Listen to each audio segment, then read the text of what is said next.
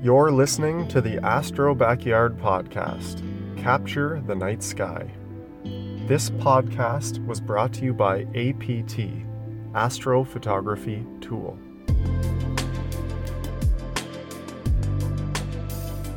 Hello everyone, welcome back to the Astrobackyard podcast. My name is Steve from Ontario Telescope and Accessories. My name is Trevor from astrobackyard.com. So today we want to talk about a few things. Trevor, as some of you know, well, those of you who follow him on his YouTube channel and Facebook, and if you're not, you should. Trevor has... Thanks, You're welcome. Trevor has... and tell your friends, by the way, as well. Trevor has a new mount. It's the iOptron CEM60. And he's been playing with that for a bit, so we want to cover on that and some of its features. I have some good news, by the way, Trevor. Oh, really? We are now, Ontario Telescope and Accessories is now a William Optics dealer. So I saw the video that you had done on the Z61. It was 61, right? Yeah. Mm-hmm. And I was so impressed by it that I contacted William Optics and I asked about being a dealer, so we worked out an arrangement, and this is all very new. This just happened yesterday, and we are now Canada's newest stocking William Optics dealer. So in the next week or so, things will start coming up on the website, and anyone listening in Canada that wants to buy a William Optics scope, give me a call, look me up. So we can. That's huge, man. William Optics makes such amazing refractors. I know there's a lot of fans, myself included, of their gear. Yep.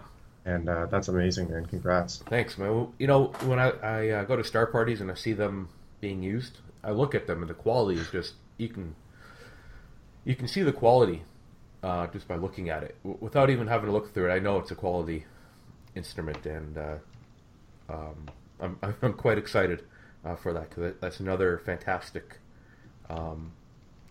product line that we can offer our customers. Totally. So that's new. And before we really get into it, I want to mention something. One of our listeners, he doesn't know I'm about to say this. Stan in Saskatchewan, Canada, has been posting some awesome images with his QHY 163C camera, and if anyone wants to see what he's been doing some awesome deep sky stuff. You can find his images on the Saskatchewan RASC, and RASC is the Royal Astronomical Society of Canada. So the Saskatchewan RASC Facebook page, he posts them up over there, and it's pretty amazing stuff. And it's with a color camera, right? And it just goes to show you don't always need to have a mono camera to produce fantastic images. So get a chance, check out Stan's stuff. And again, if you're taking images, right, we want to see them. Post them on our Facebook page, right? Facebook.com/AstroBackyardPodcast. So share, because that's what this is all about, the community. Yeah, I'll have to check those images out. I haven't seen them yet, and I'm very interested to see them. Yeah, so you have the CEM60, and I saw it on one of your videos. You are now controlling it with the computer. Are you still doing that? I'm still doing that, yeah. Yeah, and you like it? I love it. So it's the first time. Everybody gave me such a hard time for using just the hand controller with the HEQ5 Pro that I used to have. Very basic, but I just got used to it. And I could have actually controlled that mount via ASCOM and EQ mod. I just never got around to it. But with this new mount, the CEM60, I wanted to make sure I upped my game. So I've got it connected to my PC now, and I'm controlling the mount, even from inside the house via TeamViewer. So I'm just loving it. But yeah, I'll let you kind of talk about just the basics of the CEM60 a little bit more first. Sure. Before I geek out. So really quickly, just by looking at the mount, favorite feature? I'm putting you on the spot. My favorite feature, Yeah. it's I would say I love the magnetically loaded gear system. So the engage disengage for the both axis, the RA and the deck. It is so smooth and it just locks in. You can tell it's a magnet. So balancing is easier. That's why there's no noise when you're slewing. I think that's my favorite feature. Did you find yourself looking at the mount to make sure it was actually moving? Actually, yeah, the first time I was like, wait, I don't hear anything. Like something's wrong. It's so quiet, and that's the beauty of that mount and the iOptron mounts, or in any mount that uses a stepper motor. They're just so quiet, and the accuracy is so much more precise over a mount using a servo. And for anyone that goes out into a field and brings a battery with them, they're not as heavy on a battery. They consume a lot less power than a servo would. That's So, a huge benefit to me. That's yeah, anyone that images, travels and uses a battery. That's something they're constantly thinking about is losing that battery power. So the fact that it kind of eases up a bit, that's a yeah, huge benefit. yeah. Especially if you're using that battery to power up dew heaters, which are going to be heavy on a battery, maybe your laptop as well. Um, Yep. Knowing that your main piece of equipment is consuming very little power is a bonus. So, I have a 35 amp hour battery that I use when I go into the field. A Hmm. little bit better than a car battery, the one that I use, and I have an iOptron IEQ30 Pro, which uses steppers as well, and I had that running all night with my dew heaters, and it was still running in the morning when I woke up. Um, so I was quite impressed with that. Hmm. But it's a good battery too, so that makes a difference. But with the CEM60, 60 stands for 60 pounds, so you have a 60-pound payload. It is a center balanced design, so all your weight is going directly over the tripod or the tri-pier in Trevor's case. So that adds a lot of stability to the overall system. The other great features of it, you have that built-in USB hub right at the what's that called? The dovetail. The Yep. Right at the base of the dovetail. Yep. That's It's it, right yeah. there, very accessible. Yep. Right where you're focusing, they're Yep, right there. it's all there. So you bring in your USB main USB plug. It's USB 2. You plug it into where the polar scope is. You can put auxiliary 12-volt power, so you can have a 12-volt power source up at your scope as well. So you have a lot less wires hanging around to get caught up in. And you can plug, if you have an automated focuser, you can plug it in over there, your camera, your guide scope. You just have a lot less cables hanging around. And Actually, you just reminded me, one of the other features I forgot, and it might be tied for my favorite, is that because of the Z design, that open puller scope at all times, right? yes. The declination shaft is not blocking it, so I can kind of go in and recheck it. I don't know, it's just peace of mind. It never changes if everything's locked down, but I really like that feature. Yeah, you're right. You don't have to rotate your scope 90 degrees to access the polar scope. Yep. The CEM25 is the same as well.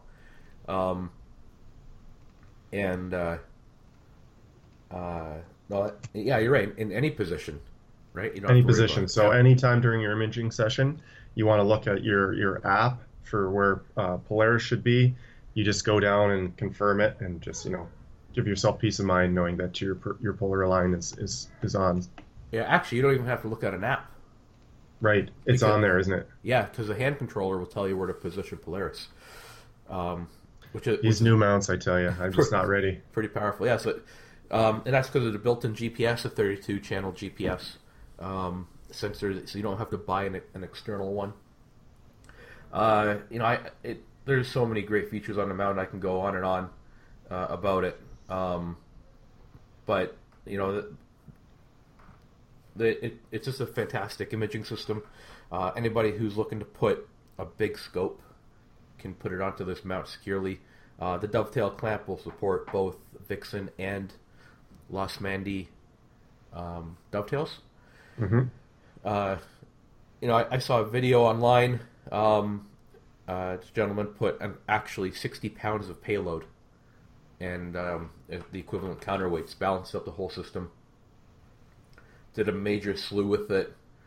The thing didn't even whine. It didn't complain. It just did it. You could probably put more than 60 pounds. You could probably put 75 on it. I'm not suggesting you do that, Mm-hmm. but But even at maxed out at 60 pounds, even it at was still maxed running out, it still right. ran like it beautifully. does when my 20 pound of gear is on there. Right, exactly. And then you can trick it out really well. There's a wireless adapter that you can get for it, so you can control it through an iPad with Planetarium software, and you can also do wireless ASCOM with it as well. So again, one less cable that you have to worry about. The CEM60 has been around for a few years, so it's a pretty mature platform now. The firmware has been updated a few times to put in new features. You can do your standard 1, 2, 3-star alignment. If you can't see Polaris, you can actually do an alignment off of a bright star as well. Right. So that's really cool. And then, just as you would expect with any performing mount, the accuracy is really good. I think it was plus minus 5%. Plus or minus 5 arc seconds of accuracy. When I used it, I was getting easily 4.5 minutes before I saw any star trailing, and I can tell you that I had a really bad polar alignment with it.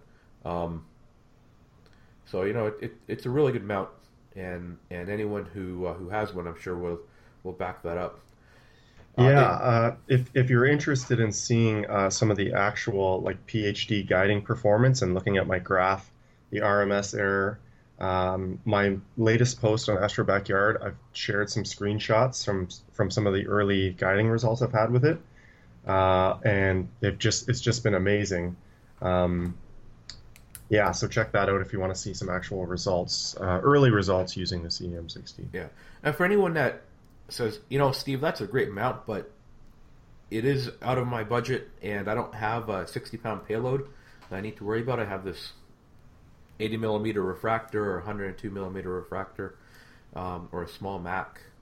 iOptron also has the CEM25P, which is a 27-pound payload. It is the Z design, and this is actually the third version of this mount. It originated as the ZEQ25, and then it came out with the CEM25. So they went from servo to stepper. That was a big jump. And now they have the CEM25P, which stands for precision. And what they basically do is they almost hand match up the worm gear with the main drive gear. In machining and in casting, there's going to be some flaws in that worm gear. So they just go through a better selection process and picking out that worm gear, and the overall result is getting better accuracy. So that class mount, you're getting, I think it was 10 arc seconds peak to peak, which is really good for an $1,100-ish Canadian dollars mount. Plus, you get all the other features in the CEM60 as well. So you get that magnetic clutch. You get the meshing. You get the same type of hand controller where it will tell you where Polaris is. Actually, all the iOptron ones do that. And again, you get a fantastic imaging platform where you can look through the polar scope at any time, which is one of Trevor's favorite features by the sounds of it. Yep. So there's a good option there for anyone who's looking to still get the same performance, but in a smaller package. And it's still the CM60. I didn't even say how lightweight it is, considering that it can hold 60 pounds. I can still I moved the tri-pier, the mount, the scope, and the camera all attached at once. I can move it in and out of the garage, all attached. So it's heavier than the HEQ5, but I mean that piers a lot of the weight too. But still, the fact that it has that huge payload and it's still that light and portable is nice. Well, that pier will support over 200 pounds. There you go. And you can put any mount on it really. There's adapter plates available for it, so you can put on an EQ8. You can put on a software bisque Mighty. There's adapters for Takahashi and Astrophysics. So I love the pier mount. It's you know what, I think of it like it's almost like that pier is right into the concrete of my patio. Like that's how solid it is, and that's what it feels like. Yeah, it is. It's a very solid system. Like even if I kicked it, nothing would happen. Put it that way, as opposed to the tripod where I'd be like, okay, gotta start over. And it has the built-in vibration pads. Yes, those little feet. I think that helps because I always wondered because of I live on a busy street, and I just wondered if like when a big truck goes by, those vibrations are actually getting felt all the way into the backyard. Yeah. So I guarantee they help someone in a situation like mine, and I know there's others like me. Yeah.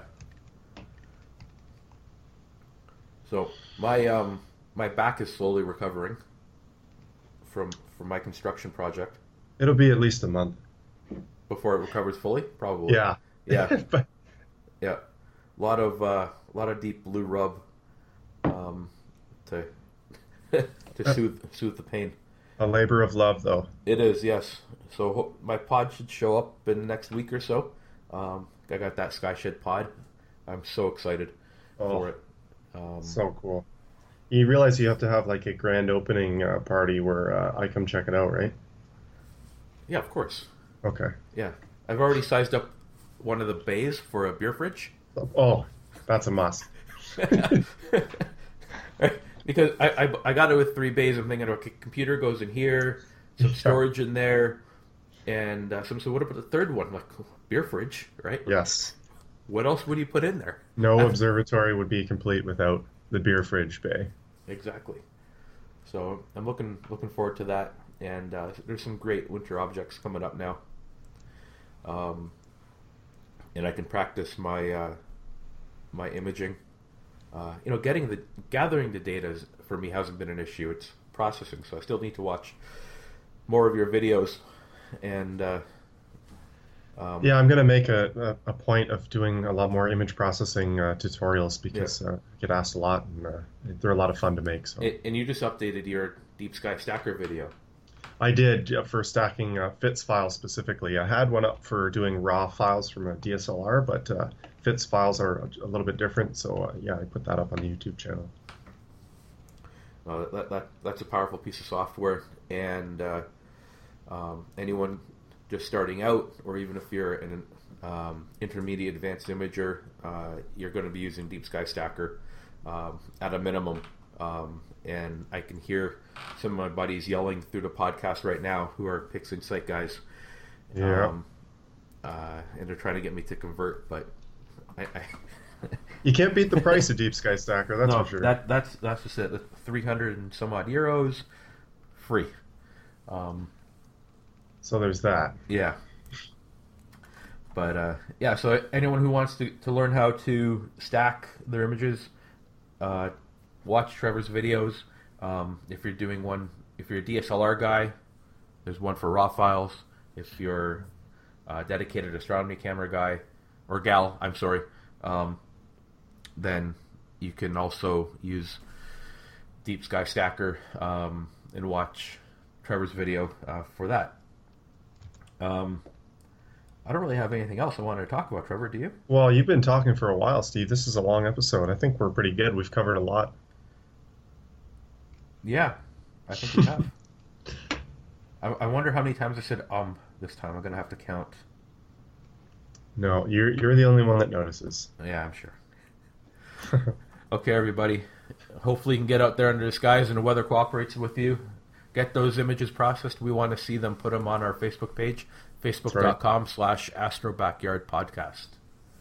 Thanks for listening, guys. This is a lot of fun. I'm glad you can enjoy this hobby with us. I feel the same way. Clear skies. Clear skies.